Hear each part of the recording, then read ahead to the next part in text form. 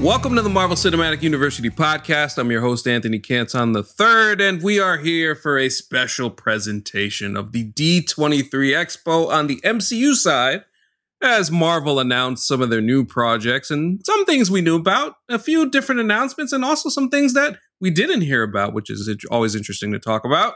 Let's introduce the panel and get this party started. First, the super producers in the house, Jake Christie. Jake, how are you? I'm doing well. Greetings and salutations, AC. I love a good greetings and salutations on a Monday evening. And that's for you. Thank you, sir. AKA White Bread, I didn't forget. We also have our pal from Murphy's Multiverse, our guy, Hunter Radisi. I finally get the name right here. Hunter, welcome back to the program. How you doing, buddy? I'm doing great. Thank you for having me again. Awesome. So, I made a little rundown, so I want to kick it off this way. Let's start talking about what we were able to see for us, since we did not attend this. We were just following on the internet as everybody else did. We got a couple of trailers. We'll start with those. The first one is Secret Invasion, as in 2023 sometime. I'm going to guess early 2023. We will be getting Sam Jackson back as Nick Fury, as he comes back to Earth finally. He's had a long vacation, very long vacation, and seems like he's going to be dealing with this Skrull problem, as it seems like the Skrulls who we thought were friendly from Captain Marvel, it seems like there are some other ones who are not so friendly. So there's a lot going on in this trailer. Very excited to talk about it. Hunter, I'll start with you. What were your impressions of this trailer and what you saw? What is your instant reaction? Well, I'll tell you, AC. I think what's interesting about the MCU's take on Secret Invasion is how, and again, we haven't seen enough of it to know this 100% for sure, but how small scale it seems to be compared to, the comic book Secret Invasion, which was this huge, multiple comic storyline spanning event that's been adapted in cartoons and video games and yada yada yada. And I think it's interesting that they're taking Secret Invasion and in a way almost making it like a Nick Fury spin-off Disney Plus show, which, I mean, I remember way back in the day when it was first being rumored that Kyle Bradstreet was developing a TV show project for Disney Plus, and that it was going to be like a Nick Fury Disney Plus show, and that was the concept, and that's what everyone thought it was until we found out it was Secret Invasion. And then seeing this trailer come out, it still does kind of feel like the Nick Fury Disney Plus show. And I don't know how that's going to land for everybody, but for me, I actually don't dislike that. I actually very much enjoyed the trailer. It felt like the spiritual sequel to The Winter Soldier that Civil War wasn't necessarily. That's not a knock on Civil War at all, but if you catch my drift. And I'm a person who I was almost anxious about the idea of the MCU doing Secret Invasion for the idea of, I have been, we all grow attached to these characters, and a lot of these characters aren't people who have existed in a million bajillion comics for years, where you can be like, oh, they were a Skrull for this run, and then it doesn't really matter that much. Whereas in the MCU, I was nervous about this idea. They'd take a character who we've loved since the first Avengers and be like, oh, they were a Skrull the whole time, and then all the character development that we've talked about for so long goes out the window. And how they handle that is different here or there, but that made me a little nervous, and I'm almost glad that it's seeming to be like a smaller scale thing that they just took that title from. But yeah, I don't know. That's my opinion. I think it looks really cool. It looks very much in that spy world of corner of the MCU. And I'm excited to see it. Plus, I mean, Sam Jackson as Nick Fury will never get old. That guy just knows what he's doing. So yeah, of course. And Jake, what are your instant thoughts on the trailer? So I think that while obviously Secret Invasion is a gigantic thing in the comics, not that I'm familiar with it, but obviously I just know it is. But I think that they were in the tough position, both because literally the titles are similar of Secret Invasion and Secret Wars, of like, if you're going to do one of them, if you're going to do both of them, they can't both be at the same scale because they are, even though the methods are different, they are in a way the same type of thing of having people be played by different, have different, the characters you knew before having different motivations or not actually being who they say they are. And so I actually just don't think that there is a way to do a Secret Invasion at the scale of the comics and also do Secret Wars around the same time. Like, I think it would just be impossible to keep, it would be impossible not to repeat the same story beats, I think, in some way.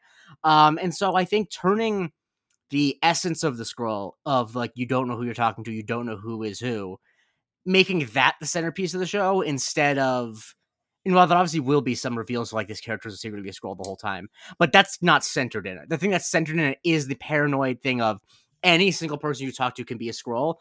There might be some characters where there's big reveals, but that's not, it's not about like, oh my god, did you realize that this person was a scroll the whole time? It's about, I mean, I think the shot in the trailer of human Talos sitting at a table with a guy and then everyone in the room becomes that guy is like, that's, I think, the vibe you want to have throughout, because that's kind of the paranoid thriller thing that people love about Winter Soldier. I think I caught exactly your drift of what you meant by that. That it's like the whole thing of, yeah, in the same way that you don't know in Winter Soldier who's Hydra, in this you don't know who's a Skrull, and I think that's a fun thing to do for a spy story. And it's, if you're going to do the Nick Fury show, I like that you're doing you're giving him a enemy that feels appropriate for his like level of capability. They're not giving him a small scale villain. I think the one thing I'll say about this, and you guys make great points as far as the scale is concerned, I really like this cast. This cast is interesting.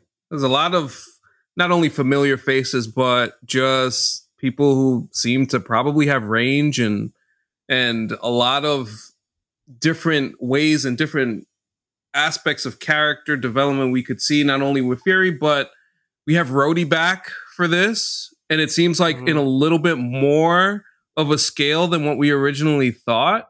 Seems like he's going to be probably like involved at least at a decent clip. The way that Don Cheadle described it at D23 is basically he and Fury are kind of going back and forth as far as what protecting the world is going to look like. And that should be an interesting back and forth if that's going to take place for a little bit more. The Kingsley Ben-Adir, as Jake mentioned, with Talos and that scene where there's a bunch of him, that's very intriguing. So I think it's exciting to me that we have this show kind of in this way. And I love what Hunter said about the spiritual sequel to Winter Soldier, because listen, man, I love me a good spy thriller. And you put Sam Jack in this situation when for Fury to not be on this planet for so long and to come back and not know anything.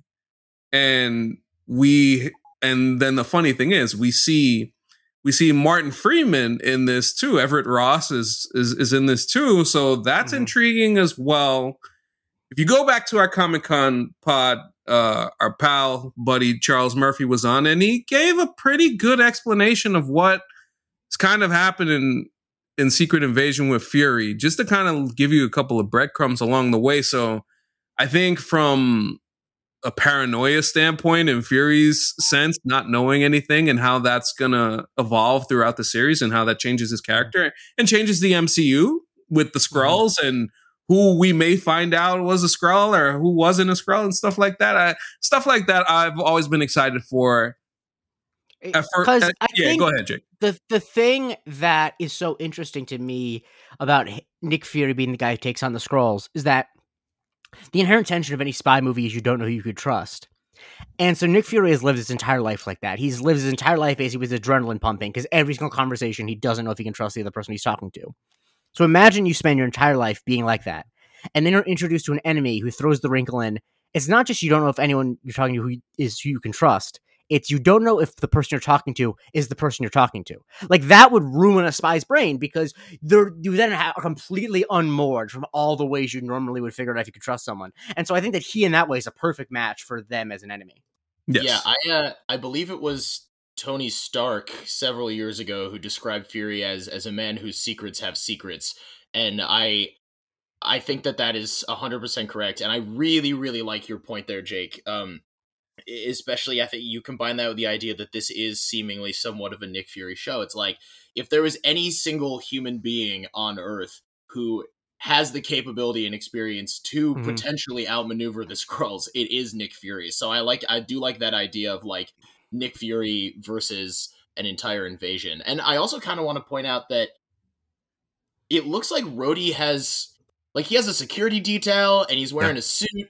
And I don't know. I like that Rhodey kind of pops in here and there now, and I feel like every time he shows up, he has like a slightly different job within the government, and I don't really know. Like, honestly, if you look on the Wikipedia page of anyone who is like high up in the military, that is what it is. It's like they go from DOD to the Pentagon, and then they go to like the private sector. Like, that is real. I just remember like again, this is another way back thing when they were considering developing a War Machine movie in the MCU. The rumor, or maybe it wasn't a rumor, it might have been Don Cheadle who said it in an interview. It was like they toyed with the idea of Rhodey becoming vice president in the MCU or something like that. And I thought it'd be fun if in Secret Invasion he is like a higher ranking government official, and it adds even more intrigue to this idea of like, okay, like if Rhodey is a Skrull or someone that he's close with is a Skrull, like what does that mean for everything? No, and I mean, we'll touch on it a little bit towards the end, but like what you mentioned with Rhodey, like the connection to what seemingly leads to Armor Wars, which is something that Don Cheadle did say that Secret Invasion will lead directly for his character into Armor Wars. So all of that stuff and just the way that this seems to be set up is very interesting. And again, I'm looking forward to seeing how some outside players, I'll leave that out there for now, how some outside players get into the flow of this show at some point eventually. And I can't believe we've been talking about this show for this long and I didn't bring up the fact that Academy Award winner Olivia Colman is in it, which feels so stupid. Like, I'm glad she's in it, but it's also like, Olivia, you have 3 Oscar nominations and 1 win. You could have done a better Marvel property than this. I also like that her character in the trailer just seems to be like British lady. Which is, I mean, she fucking kills it at that, though. In terms of people who are good at it is just so funny that it's like, oh, she's like the second lead, probably the third lead in Secret Invasion. Like, movie fans will see that and get really mad that the MCU is ruining movies, and I understand that, but my response to that is like, fuck yeah, you're goddamn right she is. That's how loaded the show's up. 100% So Secret Invasion coming your way probably early 2023. I'm gonna guess it might be the first thing that we get on Disney Plus. And we did get another trailer for this is right in Hunter's wheelhouse, as Michael Giacchino directing Werewolf by Night, the Halloween special, even though this is getting released in like 3 weeks from Friday, October 7th. Very excited for this, actually. For me, it looks like we're going to get everything in black and white. There is a very cheesy element to it that I really, really enjoy. Like, the trailer kind of just like jumped out to me in that way. That you got the music, all of it.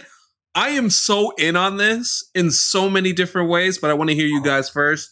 Jake, tell me what you thought of the Werewolf by Night trailer.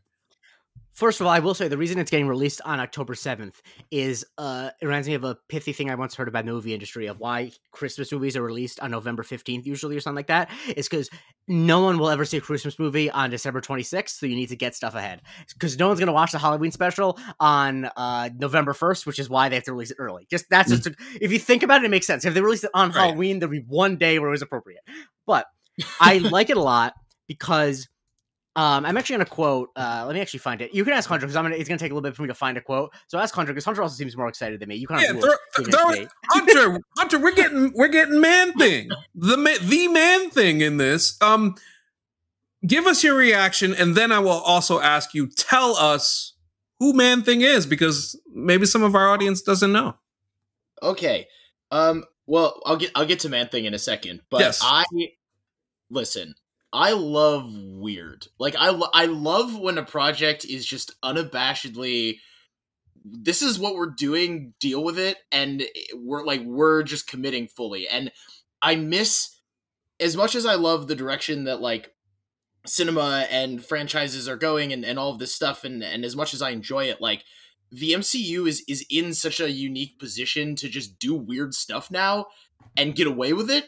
And Yeah. I'm so glad that they're taking that opportunity and running with it. And I'm so glad that it is goofy and cheesy and corny and like that classic Universal horror monster feel Mhm. that they're going for. I love that it's in black and white. I love that it's practical effects. I love that the trailer starts with like an animatronic Ulysses Yes. Bloodstone zombie Mhm. making the worst pun I've ever heard someone start a trailer with.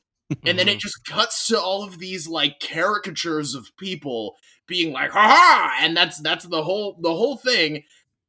Like, just put that in a needle and inject it into the back of my neck, because that is all I want. That is my drug. I need that in my life. And the fact that the MCU is embracing it with Werewolf by Night of all like this like weird, I love him, but in terms of the general public, weird like C-list Marvel Yeah. character who This is a deep cut. it's a deep cut, and that's probably why he's getting a presentation, a Marvel Studios special presentation instead of like a theatrically released film.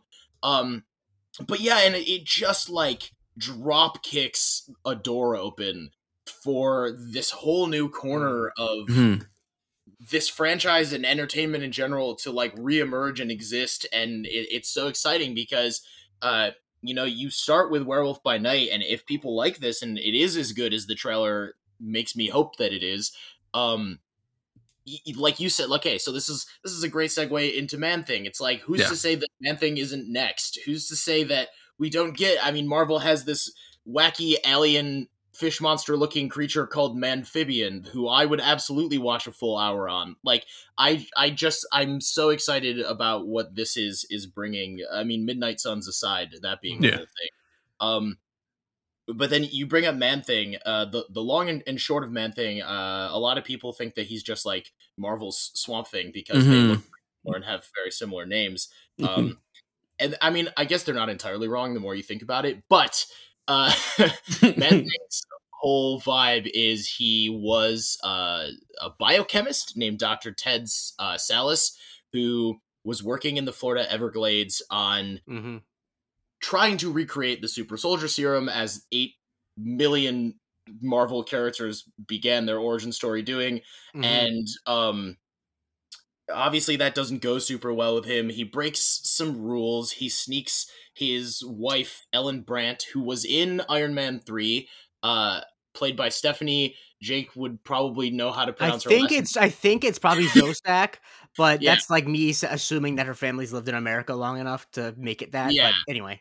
I knew Jake would be better at that one than I would. Yeah, so she basically betrays Ted to AIM for her own selfish purposes. It results in like a car chase and a car crash, and he crashes into the swamp in the Florida Everglades. And during the escape, he injects himself with the super soldier serum because he's like, I'm probably gonna die anyway, so I might as well just like try to get myself out of this Classic. one. Classic mistake. And when he crashes into the swamp, it turns out that this swamp houses what is called the Nexus of All Realities, which is exactly what it sounds like.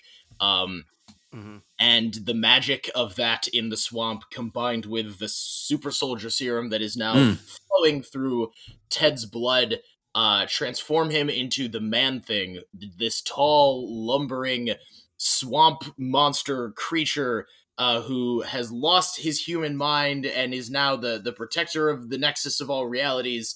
And he has empathic powers. He can feel people's emotions. He doesn't like when people feel fear. He can, emit like a fiery substance, and he burns people when he doesn't like that they're feeling afraid. His classic comic book cover slogan was like, all those who know fear burn at the Man Thing's touch, which is just wonderfully pulpy and fits in so well with like this trailer that we've seen with Werewolf by Night.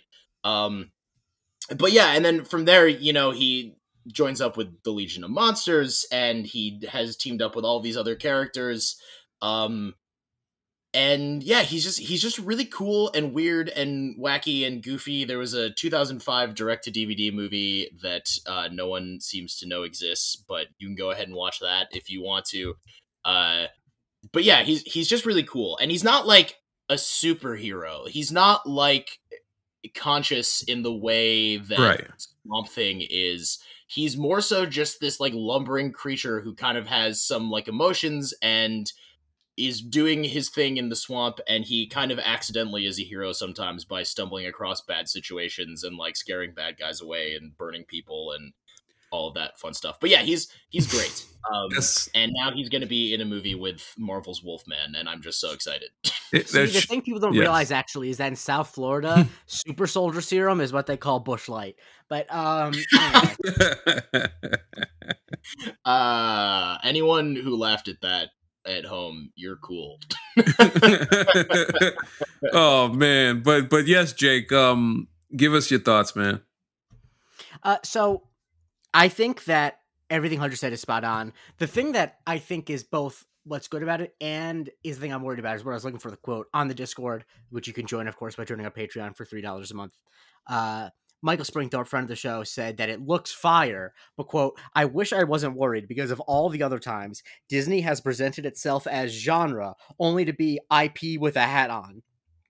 Which I think is a great way to describe, because the fact is, I would say that really only WandaVision and WandaVision ended up not being, and then She-Hulk are the only two Marvel properties that I would say are not just superhero movies or whatever with elements. Like, we love Winter Soldier for having spy thriller elements, but it has spy thriller elements. It's not a spy thriller. Yeah. It just isn't. Right. And so I hope that what the actual tone of Werewolf by Night is the tone that is in the trailer, as opposed to them like making a campy trailer for something that's more conventional. Now, will I be super disappointed if it ends up being more conventional than the trailer? No, of course not. But that is the thing that I am thinking about, and I really hope they go for it because they can, because this is not very high stakes, and I just really can't wait for lots and lots of 18-year-olds to watch it and think that it's dumb because they don't understand that there's a such thing as camp, where things are dumb, quote unquote, dumb on purpose for emotional effect, and that realism is not the only way to tell stories. And sometimes you can use heightened emotions in order to get a point across, etc., etc., etc. Also, shouts to Michael Giacchino, my man, just being like, I laid down a dope score. What I'm going to do? Direct a fucking movie for Marvel. That's just awesome. Like, who does that? Well, who does that move of like, I'm going to do score and then I'm going to become a director. Nothing in between. I will say that when I was doing some press work for Lightyear, which was a movie that Michael Giacchino did the score for. Great score, and also very good movie. Yes. Yes. And I was watching the press conference, and the director of Lightyear was saying that like Michael Giacchino would like help him, like give, not like didn't direct the movie for him, but like was there and had all of these very useful tips and like great ideas as a director. And he was sort of praising Michael Giacchino as a director before he had even really like debuted as a director. And I thought that was really cool to hear and promising, having the idea at that point that he might be in charge of Werewolf by Night. But yeah, it seems like this is something that he's really wanted to do for a while, and I hope that he nailed it because it looks great.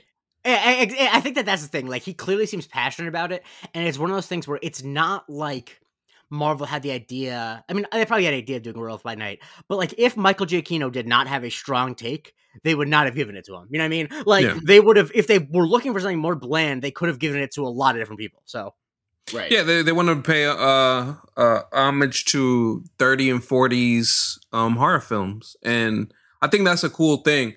And it's one of the biggest misconceptions. Jake, you mentioned the camp and 18-year-olds and stuff like that. It's one of the biggest misconceptions of what happened with people watching Multiverse of Madness that I feel like a lot of folks just like missed that part of it. And what was so entertaining and interesting about that film. So we're going to get kind of those vibes probably to a different degree, I would hope.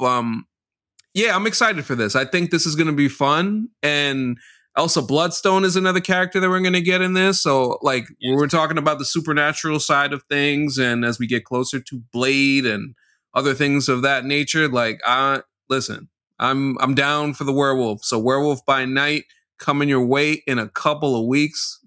Trust me, we will be all over this one. So, now that we're done with things that we have seen, there's a lot of we'll get to the announcements more so than anything else.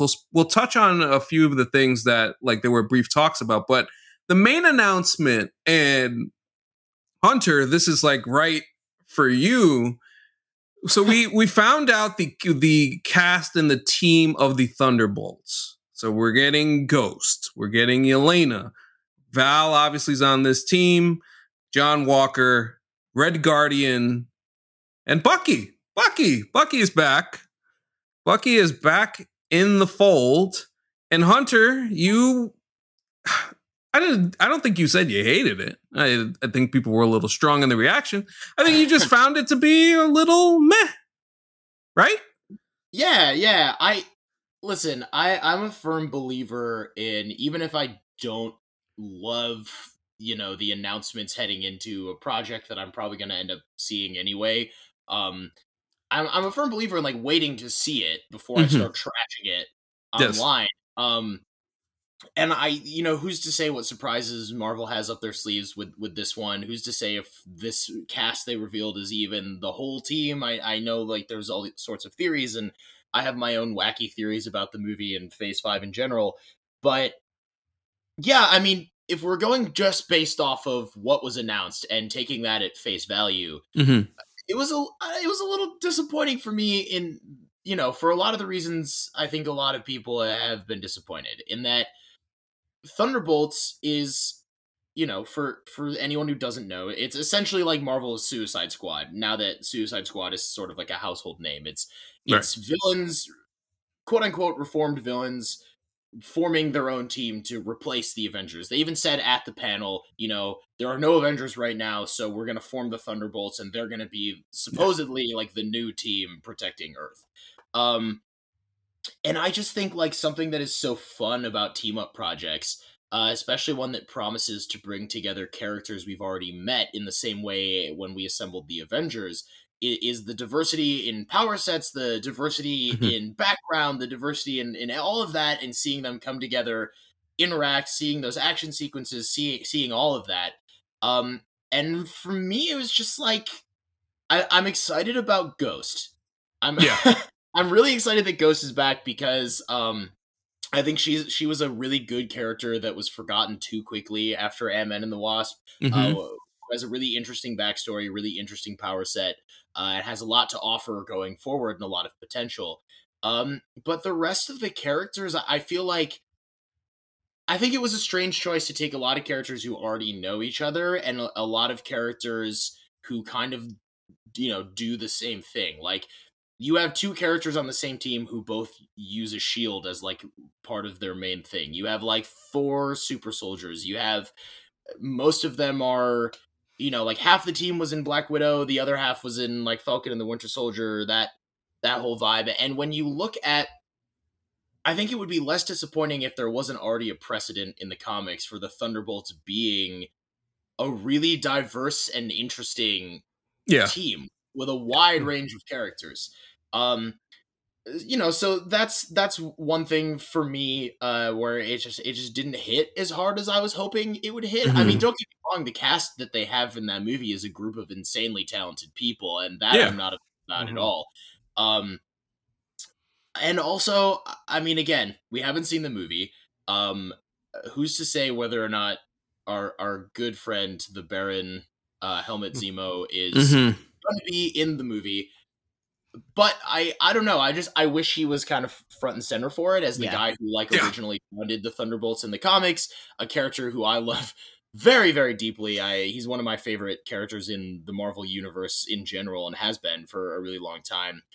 And I don't know. I feel like I'm still waiting for them to give Zemo his due, and he hasn't gotten it yet. And I wish And I have all sorts of Zemo theories for this movie too, but it's up to you whether we get into that. I'm gonna hit that point, but I want Jake to go. Jake, give me your thoughts on Thunderbolts. Yeah, I don't have a lot to say about it except that, like, I think, one, we just never know what actors' contract situations are with who's not in this movie. Honestly, that's like I think I would try to keep in mind. And I think they also probably, it seems like they're probably kind of thinking very organically in a way that I actually don't think is necessary about how all these people would come together. Like, it actually is plausible that all these people would come together, whereas with the Suicide Squad type thing, they're all a mishmash. But I don't know. I'll wait and see. I think that it would be cooler if there was more types of villains, but also, like I said, Marvel obviously kills off a lot of its villains in the movies, and there's also a lot that they might not be able to get back. But AC, I'm curious about your thoughts. No, I wanted to say, like, I think, so when I saw it, like, I'm cool with it. I don't mind it, but I felt like it was their safest choice. Like, it was just, if you want to just go with, oh, we can have banter with Yelena and Red Guardian, cool, we can do that. Val, jokes, Bucky, like, just, like, a lot of characters we know and we like already, but, like, I think one of the best things about Falcon and the Winter Soldier, and more of this will tie in a little bit later, but when Zemo came in, he absolutely stole the show. Stole it completely. And yes, Jake's point about actors' contracts is a very, very astute one, because this plays into a lot of this. But that was my first thought when I saw this cast. I was like, oh, wait, where the hell is Zemo? And I think there's an easy tie in there that you could have him in there. So I think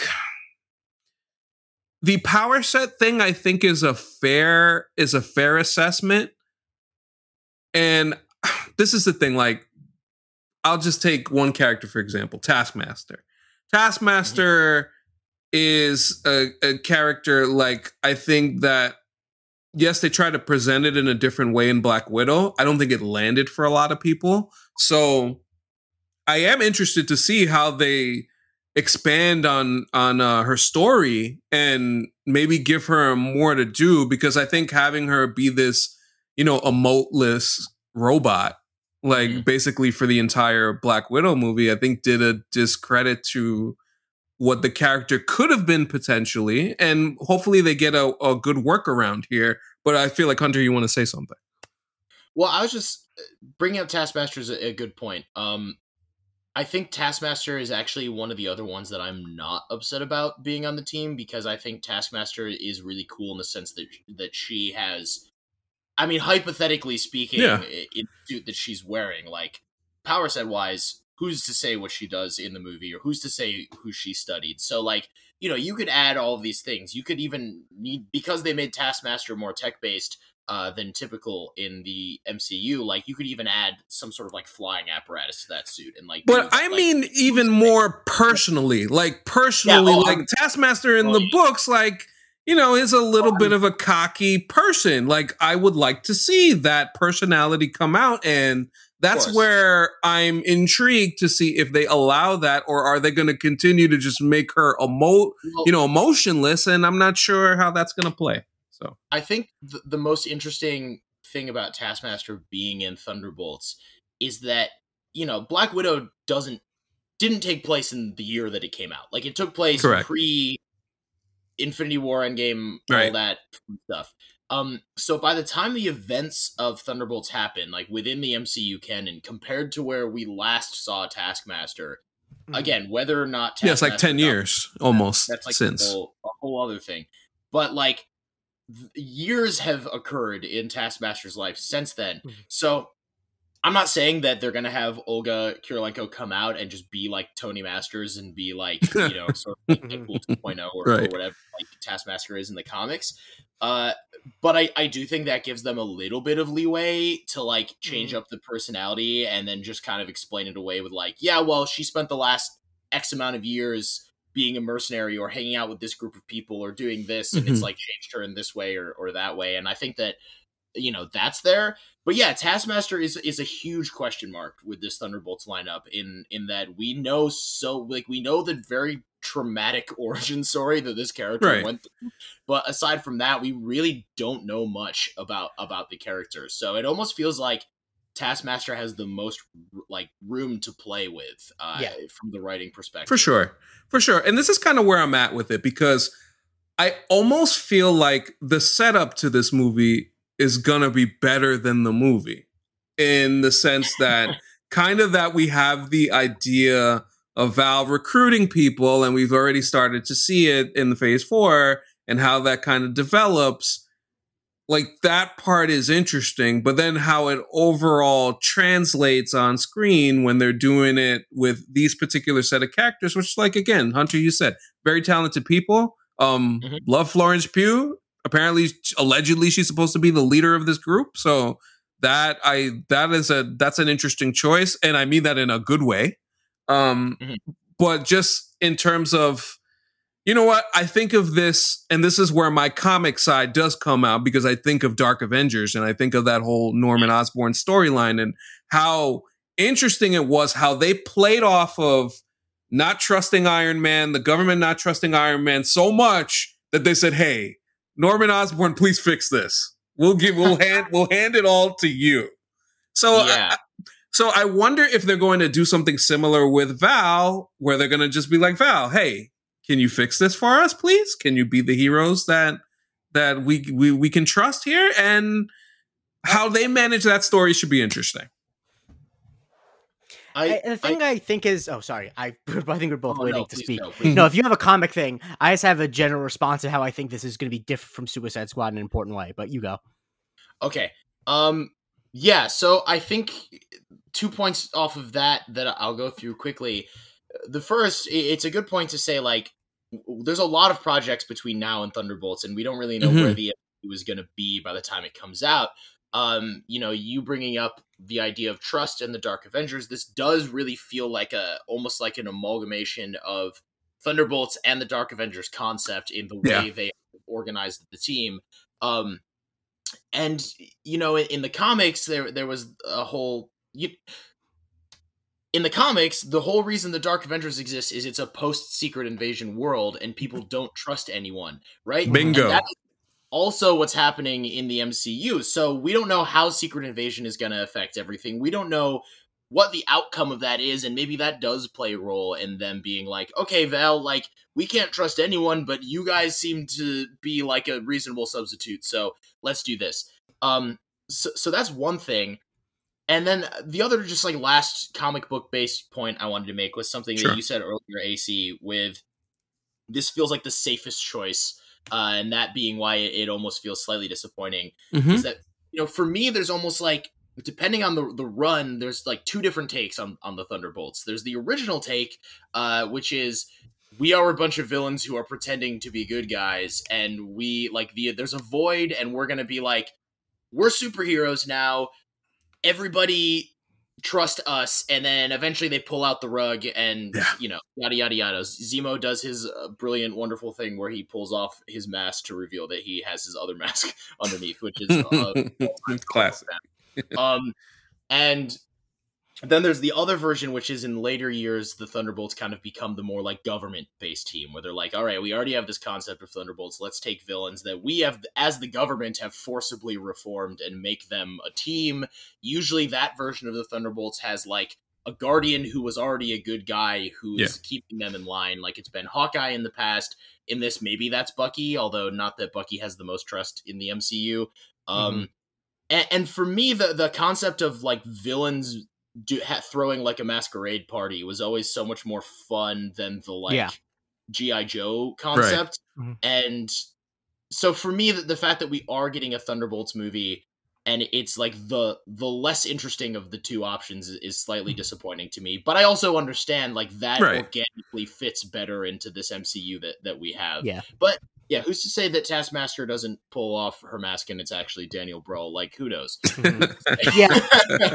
And I think that really is the key difference between this and Suicide Squad to me, is that while there obviously are ranges, it really feels like most of the characters on this lineup are not nearly as bad people as the members of the Suicide Squad are. Like, they're actually like not that reprehensible generally. You Most of know, them we have might have our tragic feeling. backstories. Exactly. There's no one who is like a man who is a crocodile man. But I think that like that does kind of raise an interesting thing is if they're gonna do like I actually just don't know how many villains they could have to do the masquerading one because like I wouldn't buy Bucky being on that team. I wouldn't really buy Yelena being on that team. I wouldn't buy Red Guardian being on that team. Like I wouldn't buy most of these characters being on that team. Even Yeah. like Ghost seemed like she's not actually like bad to the bone. So I think that they kind of don't have much of a choice with the way that they've done villains where either villains end up getting humanized in some way or they're killed off. Yeah. And so I think that like they kind of had their hands tied. I wish there was more variety, but ultimately I think that they're conscious of this is Marvel Suicide Squad comparisons, and I think that they will play it probably more nuanced than that. In that, where the Suicide Squad, the whole thing is in both movies generally is that, with the exception of Peacemaker in the Suicide Squad, they all eventually come together and realize that they all want to be good together. I think in this, there's different shades because I don't think that. For example, I don't think John Walker has the same goodness in his heart that Yelena does at the end of the day. Like, Yelena, I think, is ultimately a good person. I don't think John Walker is. And I don't think that the MCU is afraid. Maybe they will. Maybe they'll make the same mistake again. Maybe they will not listen to any of the feedback they got about John Walker and make him seem like a good guy. But I think that there's so much variety in terms of how bad these people actually are that I think there is going to be some sort of internal conflict, which is exciting. Yes, I would agree with that. You know, if they did it, and this speaks to Jake's point about killing off villains, like if they didn't kill off Frank Grillo and Crossbones, that would have been a perfect fit in there. So just for that example. But what were you going to say, Hunter?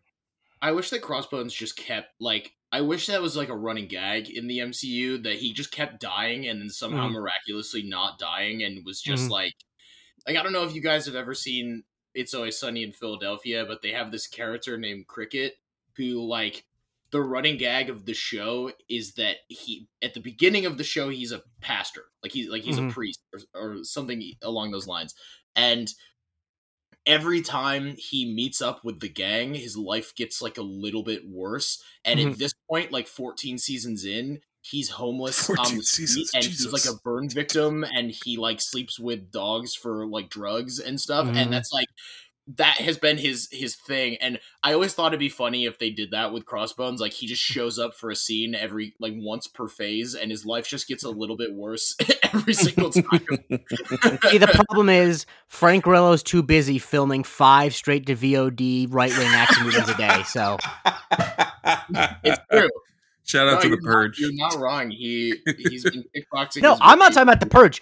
AC, I'm talking about if you look on like any VOD, there's like 20 Frank Grillo action movies that were never released in theaters, no advertising. Yeah. He's the king of like, once again, super like not thinly veiled right wing militia type stuff. Like that's the type of. You know how when Bruce Willis revealed that like his diagnosis, and everyone was like, "Oh, that's why all those like direct DVD movies made sense," and like the I'm forgetting the name of the bad Oscars. But the Razzies? Yes, the Razzies had like they made like their own category for Bruce Willis because they didn't know that he was ailing, and it was like there was like 8 just direct to video movies that were all starring Bruce Willis. There's a good chance Frank Grillo was in 7 of 8 of those. And yeah, Frank Grillo laughed at the amount of direct to video movies Bruce Willis did. You understand? Frank Grillo is the king of the direct to video action movie, and so let him do that. Let him make money by flying into like Azerbaijan for 2 days, holding a gun in 2 scenes. Like I don't know. He doesn't need to play Crossbones. Oh man. So yes, Thunderbolts we will get in Phase 5. Actually, it closes Phase 5. So my last point with Thunderbolts, and we don't have to discuss it, is just that we also still don't know who the villain of that movie is or how that will affect the team or anything. And I think that that's another fair point in its favor that, who knows. But yeah. All very valid points there. So, kind of in the same vein, we have the announcement a little bit more of what Captain America New World Order is going to look like, directed by Julius Ona. And obviously we got Anthony Mackie back as Sam Wilson, we got the surprise of Tim Blake Nelson returning as the leader from all the way back in Incredible Hulk. So I see the smile on Jake Christie's face. Jake, talk about it real quick. I mean, it's like this is when a guy in the NBA is on a heat check and he's throwing up from 35 feet away. He's like, Kevin Feige is like, oh, you thought it was cool when I brought back the main villain from the Incredible Hulk? Watch me bring back a guy who was like a side character that no one remembered from the Incredible Hulk. Let me bring him back in a fucking unrelated seemingly movie.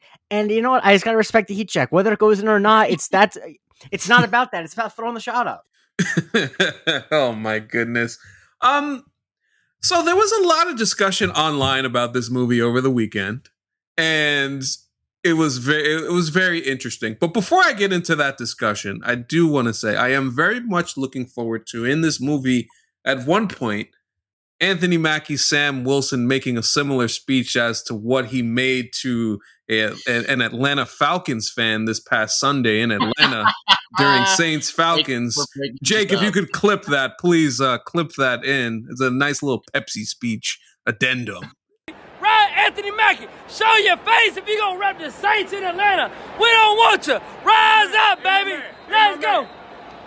Rise up. You're disappointing your father. He raised you to be better than this. Oh. Be a better man. Hey. Be the best man that you can be. Rise up, baby. Be a better man. Rise up. You're disrespecting your father. But rise up. Your father's sad. You disrespecting Atlanta. In his grave. When you're in the A, you represent the A. Sir, I'm sorry that your sperm turned out to be He's sorry he's an Aints fan. Rise up, baby. We don't want you. You ain't welcome. Rise up. Yeah, so the discussion about this movie is interesting for a lot of different reasons. Some which might consider problematic because apparently they are bringing an Israeli superhero into this movie, by the name of Zabra. Now, Hunter, I don't know this character very well. Do you know anything about this character? I want to be completely honest with you, AC. I do not. See, that's it. Like it doesn't. Yeah. Fake my way through that, and that would just be a disservice. To No. It's better. It's better that you're honest about it. So, like when I heard this part first, and you start to see threads on it, and then you see the title of the movie being New World Order. I didn't know that this had kind of like a anti-Semitic type of thing towards it. The whole thing is it's thank coming you, Jake. really at both sides. Yeah. I'm going to talk delicately about this, which the fact that I'm deciding to do that shows you what it is, because I talk delicately about basically nothing. But yes. The thing is, the first wave of backlash before they announced the Israeli character was, I think, very understandable of Tim Blake Nelson is a Jewish man, and it's called New World Order, which is a conspiracy theory almost always attributed to Jewish people. Not great. And then there was introduction of Israeli superhero, and anything on Twitter involving Israelis is going to be thorny because of lots of obvious reasons I won't go into. I mean, with their treatment of Palestinians, et cetera, I think that I understand some of the concerns. I also don't necessarily agree with the line of thinking that, like, you can't have an Israeli. I don't like the sort of line of thinking that you basically can't have any Israeli character in any mass media because, like, we don't know what the character is. She just could be someone from Israel. There are like 6 million people who live there. But I understand the trepidation. But I do think it's kind of ironic that like the first wave of backlash was like, this is anti-Semitic, and then the next wave was like, oh my god, they're gonna have a pro-Israel character. Like, I think that is kind of it just kind of shows where we are. My ultimate stance is like, I definitely am. I'm probably more sympathetic to the New World Order complaint, just because I truly know nothing about this Israeli character, and I'm not gonna be like, the character should be in it because he's Israeli. I'm not gonna go there. And if people want to go there, then that's their prerogative. But I'm not going to personally. But I think it is just like, I wouldn't have gone with New World Order as a title even before this casting, because it is a real thing. Like, it's tied up in real shit, and I would have tried to avoid that. Yeah, so that part we can leave to the side. I think the part that I do want to talk about is I don't have a good read on this film generally, mainly because I still have the same issue with the dude who wrote Falcon and the Winter Soldier, who's writing this in Malcolm Spellman. So, I mean, for me, like in terms of like, if you're going to write the quintessential Sam Wilson story, and apparently in this, Sam is supposed to be more of a leader. He's stepping up to the plate, becoming more of a leading hero. I got to be honest, I wouldn't want Malcolm Spellman writing that story. I saw what happened in Falcon and the Winter Soldier. Listen, I will pin this message to every time I mention that show on this podcast. Just go back and listen to what we did on Falcon and the Winter Soldier. It gives you all the context, gives you everything, even had a bonus episode of black characters in how they're portrayed in media. Just go listen to that. Then you'll understand what my trepidation is about this gentleman writing this show. So, I mean, this show writing this movie. So, just generally speaking, I don't know how to really feel about it. Yes, there's a Hulk element in this with the leader there, and it seems like there's stuff happening with this and She-Hulk and World War Hulk. There seems to be kind of like a connection kind of growing there. We'll see how She-Hulk concludes, but I mean, I wouldn't even use the word excited. I'm just kind of like, I'm waiting to see. And I have to admit, like, the news over the weekend is just like, yeah, we gotta have the black character tied up in this shit? Like, really? Like, it just, that part of it frustrates me. But Hunter, if you could, give me your thoughts on like what you heard based off of all of the stuff that they talked about with this movie. Okay. Well, my perspective of this, all of the controversy that both of you just mentioned was something that just wasn't in my wheelhouse to like really think about it or talk about in a real like a genuine way, if that makes sense. No, I feel you. So, same here. Yeah, and so I like really my main thought with this movie, I will say I agree, I'm still not super into the title. It just fed the reveal that the leader was the main villain for me was like the main thing that I've been trying to figure out, because it feels weird with all of the Captain America villains and all of the Sam Wilson story arcs in the comics, especially like his first one, which felt like they should just take that and make it the movie. Yeah. It felt weird to then take a villain who is famously like a Hulk villain and was introduced in a Hulk movie and make him the main antagonist of the first Sam Wilson Captain America movie. Like that felt strange to me. I agree. That's not to discredit the fact, like I've been you can check my Twitter account. I've been saying for years that I want Tim Blake Nelson back as the leader because I think that's great casting and I like that character. I just never for a second thought it was going to be in Captain America 4. Like that felt like a weird place to put it. However, it did feed into this really sort of batshit theory that I have about Phase 5, which is that the leader is sort of like a secret, like sub big bad. They're like low-key spreading. I have a lot of theories about it. No. Actually, hold on a second. I want to hear a little bit about. Just if you can condense it to like a minute and a half. I want to hear what you got on this. I think I can do that. I think I can do that. So essentially, we're watching She-Hulk now. Not episode 4, but episode 3 of She-Hulk. You know, we know with the Wrecking Crew, somebody wants that She-Hulk blood. Like someone wants that She-Hulk blood. Someone wants that Hulk blood. And I was trying to figure out who it was, and I joked on the Universal Church of Truth, which is a separate series I do with Murphy's Multiverse, that I would love it to be the leader, because in the comics and in other media, the leader's whole thing is that he wants to like make other people Hulks and he wants to like control people and make everything in his own image, yada, yada, yada. So I was like, it'd be cool if the leader was a surprise villain in She-Hulk and he's the one who wants the blood. And then we get to D23 and they announce that the leader is coming back, but it's in Captain America 4. In a movie called New World Order, which again, we've talked about, has a lot of other things. Probably a mistake of a title. Anyway,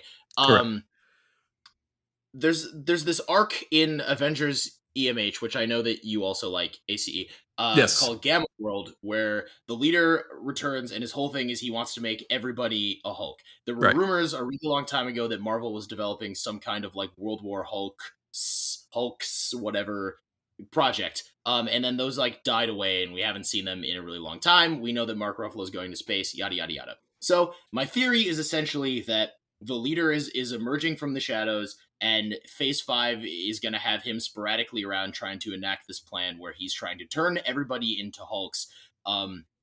And he's going to try to, use She-Hulk's blood, yada, yada, yada. Part of this theory, which I'm going to write about, is that Val is actually part of the Thunderbolts team, and she's going to be Red She-Hulk, and that's like a whole other thing. Whoa.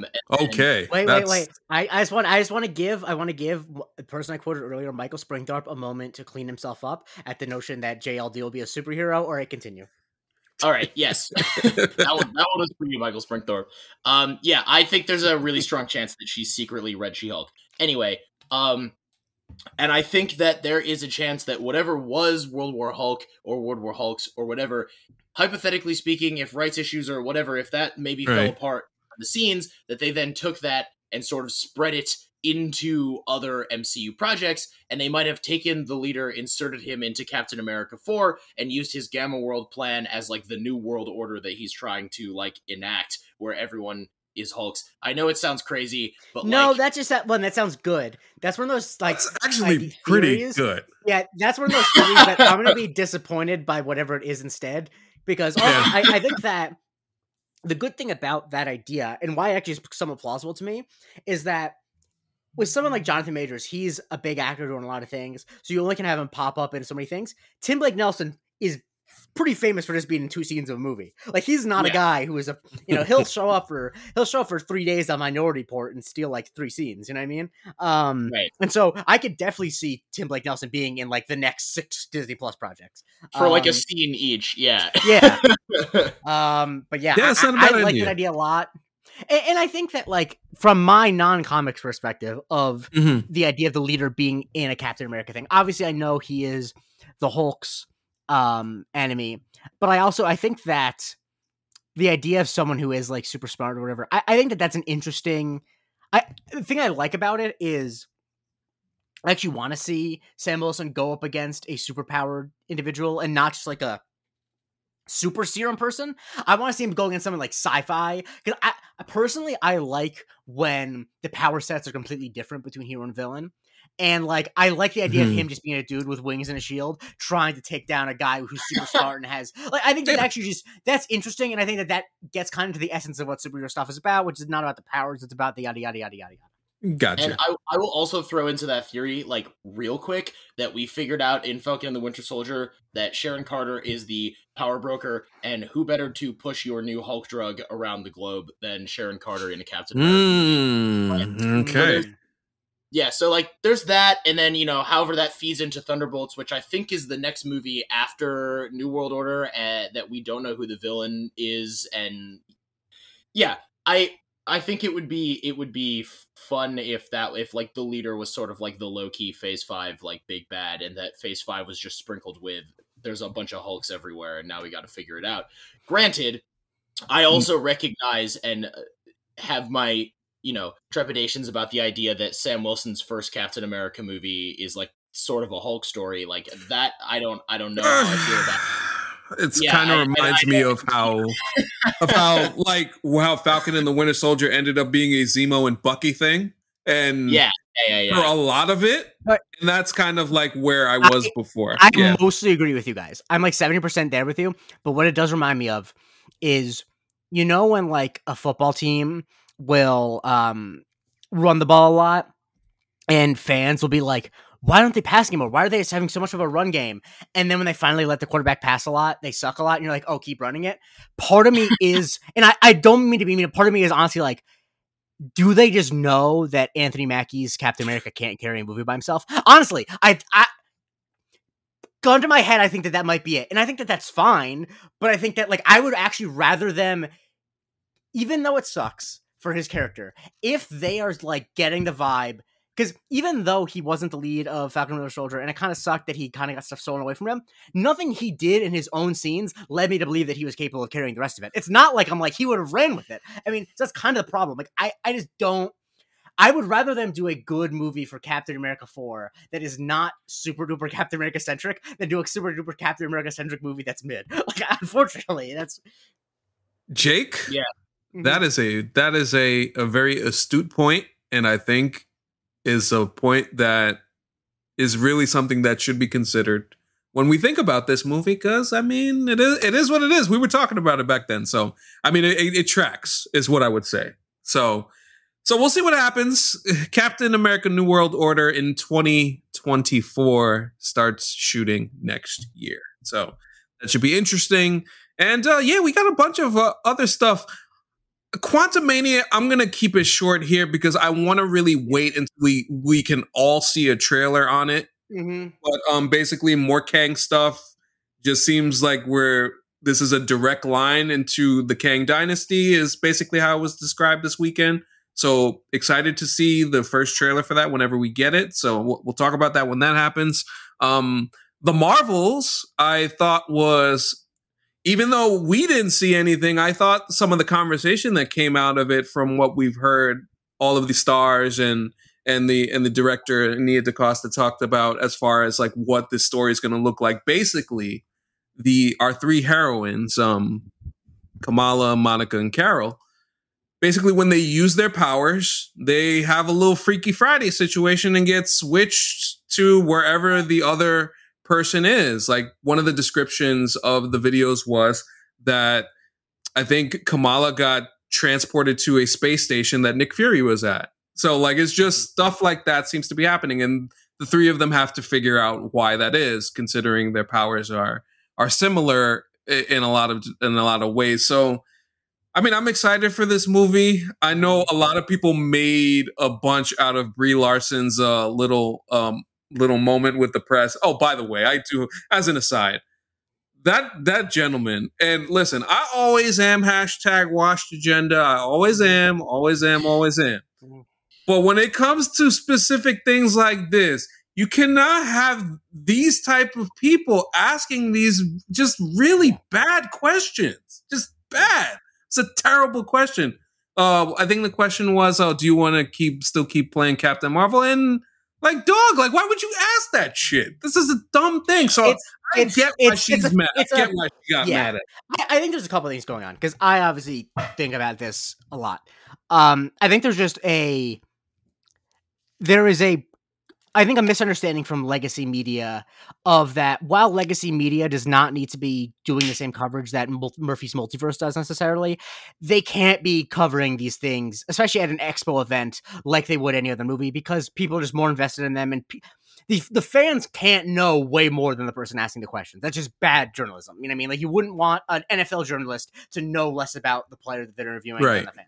But also, I think that the thing that I feel bad for Brie Larson about is that whenever she like makes snide comments in the direction of the incels who hate her because she what was it? She killed a puppy. Oh wait, no, she didn't kill a puppy. She wanted diversity. Oh, of course, that was my. I'm so stupid.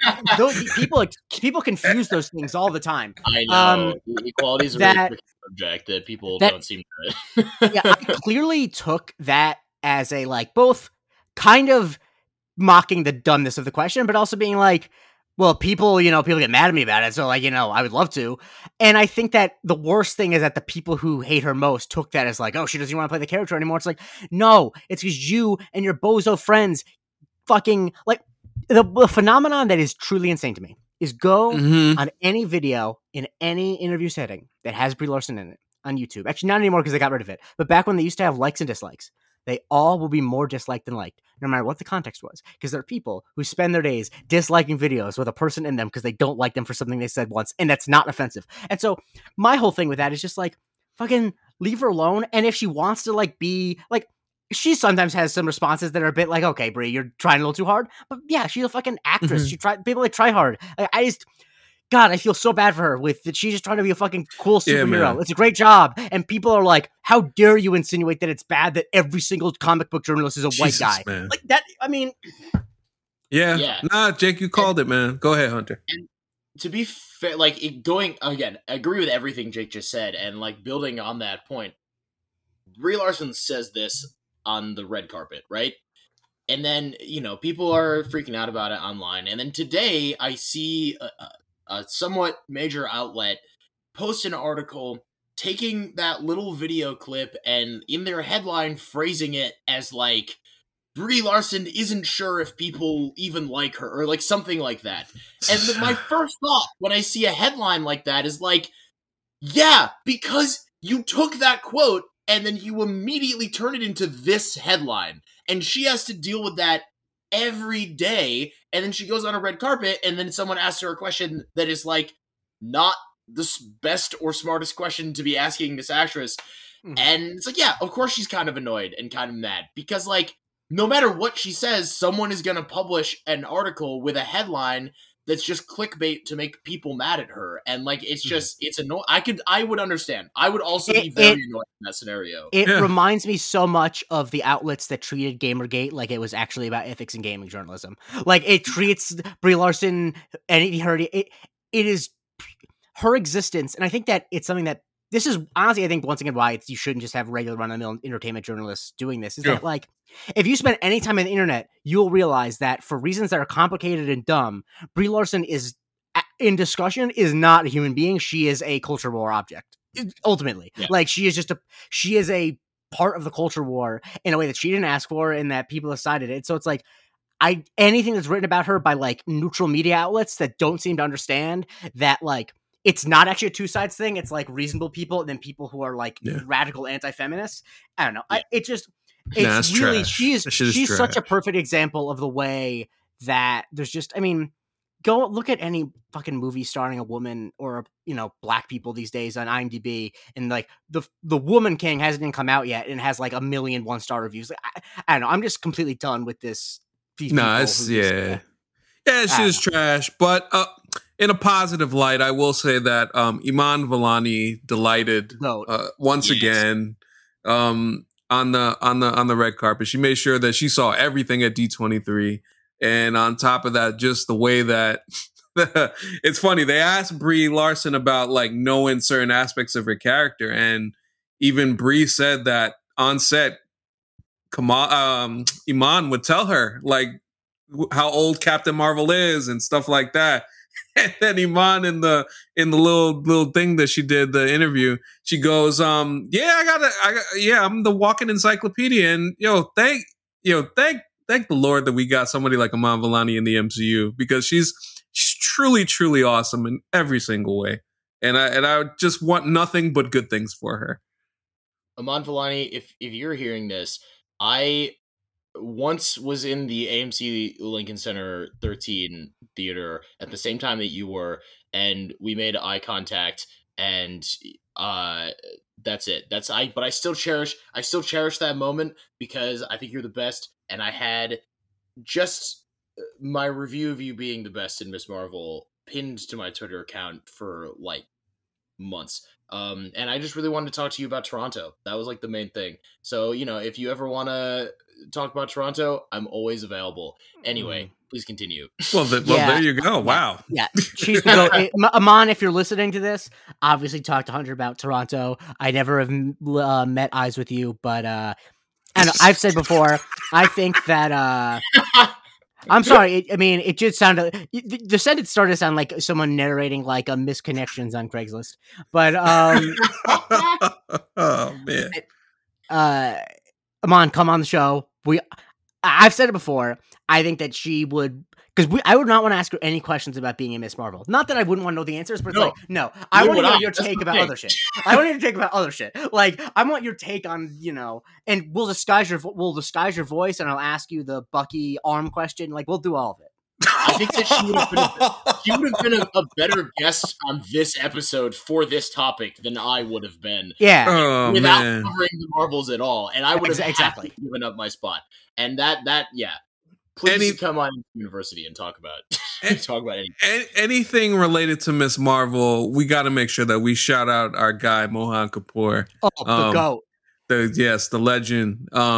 So salute. We're gonna get our candies together at some point and have a good old chow down in the NYC when you get here, Mohan. People think it's not gonna happen. People think it's not gonna happen, but it is. Trust me. To us chowing down with Mohan, man, it's gonna happen. It's gonna be a real thing, man. But yeah, the Marvels comes out next July. It should be very interesting as we get more details about it. We will talk about it more. A couple of other quick hitters. Loki season 2, which is shooting right now. Shout out to Tom Hiddleston, Sophia DiMartino, and Owen Wilson for taking a break from shooting to fly out for one day to D23 and fly right back to shooting. Shout out to them. We got a little bit of info on what Loki season 2 is going to look like. It's going to pick up right after season 1 with Loki talking to Mobius and B-15, and they have no idea who he is because of the multiverse shenanigans, which seems to be continuing with Kang. And we will see what happens. I think the most notable thing from the way that they described it was not only we got our guy Ke Huy Quan back. He's from Everything Everywhere All at Once. I always get that part messed up. But yeah, he's back. He's coming in the MCU as a TVA employee. Just like I think he's going to be awesome in it. Also, if you want to be happy instantaneously, he of course made his screen debut playing Short Round in Indiana Jones and the Temple of Doom, and there's a photo that went up of him hugging Harrison Ford. It made me smile all weekend. Harrison Ford is the grumpiest man in Hollywood, and Harrison Ford looks so happy. He's so precious, and he's a man who's like 25 years older than me, and he's just precious. It was also apparently like the first time they'd seen each other in 30 years, which is another I like knowing that and then seeing the photo because it makes it even better, which is great. No, I'm happy for him, like especially after his performance in that movie, and to see him to get more opportunities and be able to come back and act. And yeah, I'm looking forward to seeing him in Loki season 2. Listen, Loki season 1 was awesome, and I'm looking forward to seeing when season 2 comes out. We also did get a little bit on Echo. We got Alaqua Cox is there. Well, we saw Vincent D'Onofrio there. A little bit of info on what this is going to be. It seems like there's a little bit more of a supernatural element to this show than I think what would have been expected from previous incarnations of the character, and especially from Hawkeye, from what we've seen. So they're going to expand on that. So I'm excited to see that, and we'll see how Kingpin and one Matt Murdock also fare in the show. Charlie Cox did show up, and again with Daredevil Born Again will shoot next year. Remember, guys, 18 episodes. How they distribute that is gonna be very, very fascinating. And I thought Charlie's interview that he did on the red carpet about the character, the appearance, that his upcoming appearance in She-Hulk and the character general, like I'm really happy for him too, because I think it's pretty clear he loves playing Matt Murdock. He loves playing this character so much. And, he mentioned the Save Daredevil campaign, which shout out to that, because I think it did have an impact on bringing this character back. And listen, the fact that we are getting Matt Murdock kind of popping up in all of these things in the build up to his eventual return in his own show for something that we all like here, I think it's very exciting. I know, Hunter, you're a big Daredevil guy, so like just to kind of see that and see Charlie Cox back in his element, back where we feel like he belongs as Matthew Murdock. Yeah, no, it's something like that is almost surreal to see. I mean, people love Charlie Cox as Daredevil for the same reasons that they love, seeing Andrew Garfield get to come back as Spider-Man, in that, like, regardless of anything else, you know that the guy loves it, and you know that he's as happy to be there as you are to see him, and it's so cool and so exciting, and especially when someone who's like so talented and gives their all, like a lot can be said about it, but we don't know much. Something I will say is that new Daredevil Born Again logo that they flashed up on the screen, turning Mhm. that entire room red, putting the DD logo Yeah. on the big screen. They better freaking put that DD logo on the suit. That's all I'm saying. Is I have been salivating for the day that Charlie Cox gets to put on a Daredevil suit that has the logo on it and feels comic booky in the way that I want it to feel comic booky. And I know that's not happening in She-Hulk, even though I do love the yellow suit design that they've come up with. And yeah, I mean, from that panel, you know, we didn't get a ton. It was more so just like a reminder that it's happening and Yeah. an exciting little clip to like see him and Vincent D'Onofrio on stage and have their banter. But I really do hope that them including the DD logo in the title card is an indicator that this show is not going to be afraid to be more comic book Daredevil than the Netflix Yeah. show. Yeah, I mean, and is that not among all the things that Kevin Feige did, which is sort of revolutionary? Like, I think that his major stamp on the comic book movie industry is being the first person to find a way to thread the needle between like the campy stuff of like the 70s and 80s and the afraid of comic book stuff of like the Singer X-Men movies. And I think that if there's any way, like, I just fully have faith of if the question is it going to be comic book accurate but also not feel silly? Like, I think any problems anyone has with the MCU, that is a question that they've answered successfully almost every single time. That like, there's kind of like, it probably won't be exactly the same as comic books, but it won't be like, you know, what it is in the Netflix series, which is not ashamed of the comic books, but it definitely is trying to be tonally different than a comic book.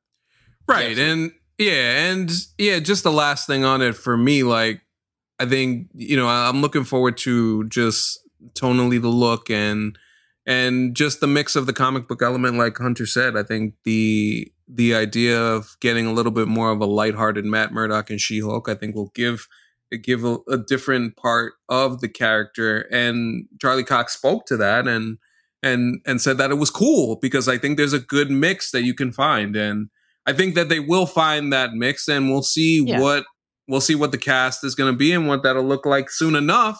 But two final things on this list.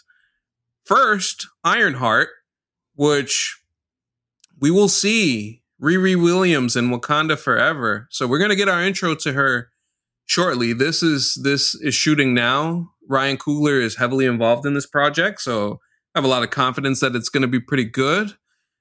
So I think the main thing that we get out of this is Anthony Ramos was there at D23.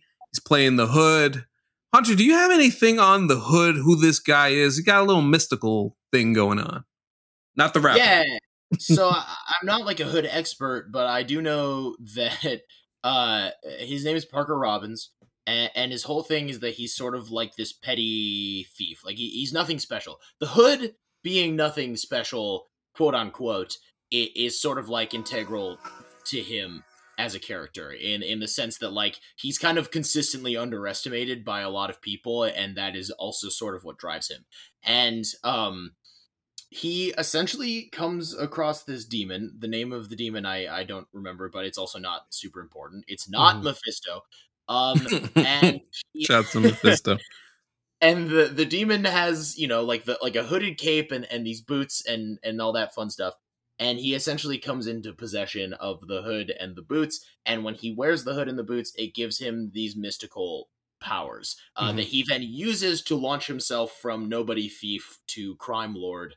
And he's had lots of fun stories in the comics. You know, he's normally a gang leader. He was recently in Matt Rosenberg's, shout out Matt Rosenberg, he's great, run of Hawkeye as the main villain. I remember reading a comic a long time, like an Avengers comic a long time ago, where he manages to, again, because no one's really paying attention to him, he manages to steal all 6 Infinity Stones. And there's like this great bit where, you know, all the other heroes of the Marvel Universe kind of look at the Illuminati who are supposed to be protecting them and are like, how did this happen? And they were like, well, he figured out where all of them were. And they were like, why did you keep all of them on Earth? That's so egocentric of you. And they were like, yeah, you know what? That's true. And I love that being like an Illuminati thing. But yeah, so that's sort of like his whole deal.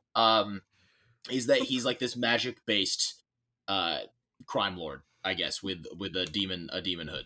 You know, Hunter, I'm a little disappointed. Oh, I'm a little disappointed because I figured that you know, a pasty white guy from outside Rochester, New York, would be an expert on the hood. But I guess, you know, we can't all be perfect. So I'm sorry. Casey, I should have to Venmo you every time I do a dumb joke. I don't mind. It makes the show what it is. AC, make your intelligent point, because I have nothing. I just want to say, the fact you said not the Raptor after Mystical was great. So I think I'll just say this: I am very intrigued about what they're gonna do with Zeke Stain. What that character is gonna be like in this. That fascinates me a lot. Continuing from Obadiah in Iron Man, what's the son gonna be like? Pretty clear that they'll probably set him up to be the villain in this show. And yeah, Riri Williams' story. Listen, Wakanda Forever. I'm intrigued how they weave her into all of this and kind of give her not only an intro but a jumping off point. So then by the time we get to Ironheart, we have a little bit of idea of what her story is going to look like. But I trust Ryan Coogler, man. I feel like that dude has a good handle on all of this this comic book stuff. So I think we will get a good product there. So I'm looking forward to seeing what Ironheart has. Yes. Another just like very quick point on Ironheart. Of course. I do really very much enjoy the idea that they're using Ironheart as a project that will comment on the concept of magic versus science in the MCU, because I do think that's like this really interesting thing. People talk all the time about how, you know, the MCU started with Iron Man, and in the beginning they were like afraid to, you know, Thor wouldn't even say he was a god. He just said he was like an alien that people didn't understand and all that sort of stuff. And now they've so fully embraced magic in so many ways, and in a world where science is just as prevalent as magic, you know, what does that look like? And I am very much excited to see how Ironheart tackles that concept, because that wasn't the angle I thought the show was going to go. And when I found out that was where they were going, it makes me even more excited than I was before. Yeah, 100%. And it seems like both Riri and the Hood are going to be kind of like at least allies to start. And I guess they'll come into conflict at some point over the Hood's choices. So that part is interesting. And then, of course, like they talked about Wakanda Forever, but we don't need to talk about that because it's almost here. We're getting there. We're getting there. So we'll definitely spend a lot of time on Wakanda Forever when it happens. But the final thing that was announced, we finally got word that Armor Wars will be shooting next year. And Don Cheadle, which we got a quote today that this is his final project in his deal, in his Marvel contract, at least, you know, for the time being. So I thought that was interesting that he dropped that. And this is going to be coming directly after Secret Invasion. I feel like we got a little bit of this set up in Spider-Man No Way Home with Stark Tech missing, where that goes, what that story is going to be. And yeah, we'll see. This is going to be Rhodey's show, Rhodey's story. Jake, do you have any thoughts just generally on what that might look like with Don Cheadle? No, I mean, I hope he re-ups just because I like him showing up and stuff. But I don't know. He's just like such a steady hand. Like, you just fucking trust Don Cheadle. Like, he shows up and something, you're just like, I am in good hands. And so I hope he sticks around, unless he doesn't want to. Because the thing I always say is that, like, I want these actors to be in these things as much as they want to be in them. So whatever he wants to do, he can do. I would agree. And then Hunter, I'm sure you have plenty of theories and thoughts on like Armor Wars and what that could look like as a project. Oh, well, yeah. Well, here's what I'll say about Armor Wars. I want Sam Rockwell, and that is what I'll say. I think we all want Sam Rockwell. Didn't he just say that he would be down to come back? Like, what the hell? I mean, he dropped the quote about Thunderbolts. Yeah, they asked him about Thunderbolts, but the thing about Armor Wars is that, like, in the comics, that's right in his wheelhouse. Justin Hammer is literally the villain of Armor Wars. There has to be, if he is not in Armor Wars, there has to be some sort of contractual thing. Because it just would make no sense for them. Because one, especially when so many people love him in that role. Yeah, people love him in that role. And let's not forget, he won a fucking Oscar since then, and he wants to come back. Like, he is a bigger star than he was in 2010. Like, what are they doing? Yeah, because like the whole plot of Armor Wars in the comics, and again, I don't know how they're changing it in the MCU. I know that head writer has said it's going to be like not exactly the same. But like the whole point of Armor Wars is that Justin Hammer gets a hold of. Well, it's Justin Hammer and some other characters, but like Justin Hammer gets It's a hold Dark Tech. Yeah. Dark Tech, yeah, and begins like selling it and distributing it to all of these like B-list villains who then kind of get their own Iron Man armor and use it to become like more dangerous villains, and then Tony has to go around and be like, "That's my tech, give it back." Blah, blah. And that's Armor Wars. Yeah. That's a great description. You sounded like a 1920s gangster. Hey, give that back, bro. Give it back or I'll have to unload my Tommy gun on you, and that's his whole thing. But like this, I had assumed it was going to be that, but it would be like post Tony's death. Justin Hammer, Sam Rockwell as Justin Hammer gets the tech and does the same thing. And then Rhodey is like, oh, well, I have to like protect the legacy of Stark Tech and my dear friend Tony Stark, and I will be the one who goes around and like stops all of that from happening. I have no idea how the MCU is actually going to play it, but it does to me, like, there is literally no better project the MCU has ever set up than to bring Justin Hammer back than this one. I mean, the whole point of him being Iron Man 2 is because they were adapting elements of the Armor Wars story, and so they brought in Justin Hammer. And like now you're literally doing Armor Wars in title, and it's like, bring back Sam Rockwell. And like Jake said, like it could be a contractual thing. Who knows what the heck is going on behind I think he's coming back. I think he's probably coming back too. But yeah, I don't know. That's the whole thing about Armor Wars, and that's like my main hope and my dream is that we get more Sam Rockwell in the MCU, because we're long overdue for that. Yeah, I'm with it. I think that to see Rhodey in this element, it'll be interesting how they do this without Tony Stark, how they manage that. They'll probably make this a more introspective story, which, listen, I'm an introspective guy, so I always like introspective stories. So I'm excited to see what that looks like, but we'll get to it in due time. We got plenty of stuff. She-Hulk is still rolling along. We're finally able to watch a new episode. It's been a month. My God. Oh my God. It's been rough. When the show's been good and you have to wait, ooh, it's a little different feeling. So episode 5 later this week. We're not too far from Werewolf by Night. It's going to be very exciting. Hunter Radisi, thank you, sir, for joining us. Appreciate you, my friend. Of course. Please do all of your plugs. Let us know what you're doing, what you're up to.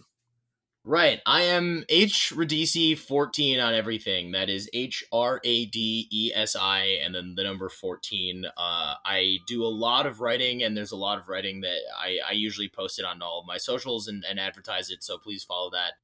You can go to Murphy's Multiverse and look up my name, and you will find all of my work. I talked a lot about Werewolf by Night earlier. Literally, the day before recording this, I wrote and published an article describing what I think Marvel can do with the future of Werewolf by Night and that corner of the MCU. So please look that up, share it if you like it, all that fun stuff.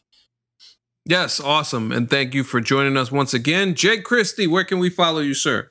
You can follow me on Twitter at the Jake Christie. That's 2 I's and 1 T, and it is where you think. that is great stuff. There's a lot of sassiness from Mr. White Bread tonight. I love to see it. I think the big thing is these announcement things. I feel like I have a lot less to contribute because I don't know anything, and so it's just like I gotta get those punches in. Yeah. Yeah, of course, absolutely. And before I get my follows and all the other stuff, I just want to quickly just say that yes, they did announce that Matt Shakman was the director, but we did for a Fantastic Four, but we didn't get anything on the cast. When we get something on the cast, we will talk about it, and that's why we didn't really need to talk about it here, because I don't want to talk about things that weren't announced. So So there's that, and you can follow me on Twitter at AnthonyCanton_3. Follow the show at MC University Pod. If you saw the socials, you got a little paint job. Shout out to one Nick Velasquez, a.k.a. Nick Sucks, even though he doesn't actually suck. Yes. Thank you, sir, for a new logo. And if you go to tpublic.com, Jake, what's the It's not a immediate evidence, but you can find our link tree on our account. Yes. I think it's tpublic.com. If you look up Marvel Cinematic University, it'll come up, but it's not like Patreon where it's just / Marvel Cinematic University. But you can get our logo without the background, and so you can put it on any color you want. And I'll be honest with you, I ordered a shirt already because it's gonna look fucking fire. Nick really outdid himself with the logo. He sure did. It really just goes to show that if you get people who are professionals at something and pay them to do what the professionals at, it comes out good. That's my advice to people. It's like, if you want something to look good, find someone who does it and say like, hey, can you do this for me and I'll pay you money. Yes, big shout out to Nick, and if anybody wants to support the brand, just go buy you a t-shirt, hoodie, or something like that. And of course, we do have a Patreon, patreon.com/MCUniversityPod, where you can get all of our bonus episodes. And of course, the Discord for $3, as Jake said earlier. The Discord's always hopping, always having fun conversations. And yes, once again, appreciate everybody for listening. Make sure that you 5-star review the show on all platforms, Apple and Spotify, or wherever you review things. But nonetheless, appreciate everybody for supporting. Appreciate everybody for listening. For Hunter and Jake, I am Anthony Canton III. This is Marvel Cinematic University, and we will talk to you next time.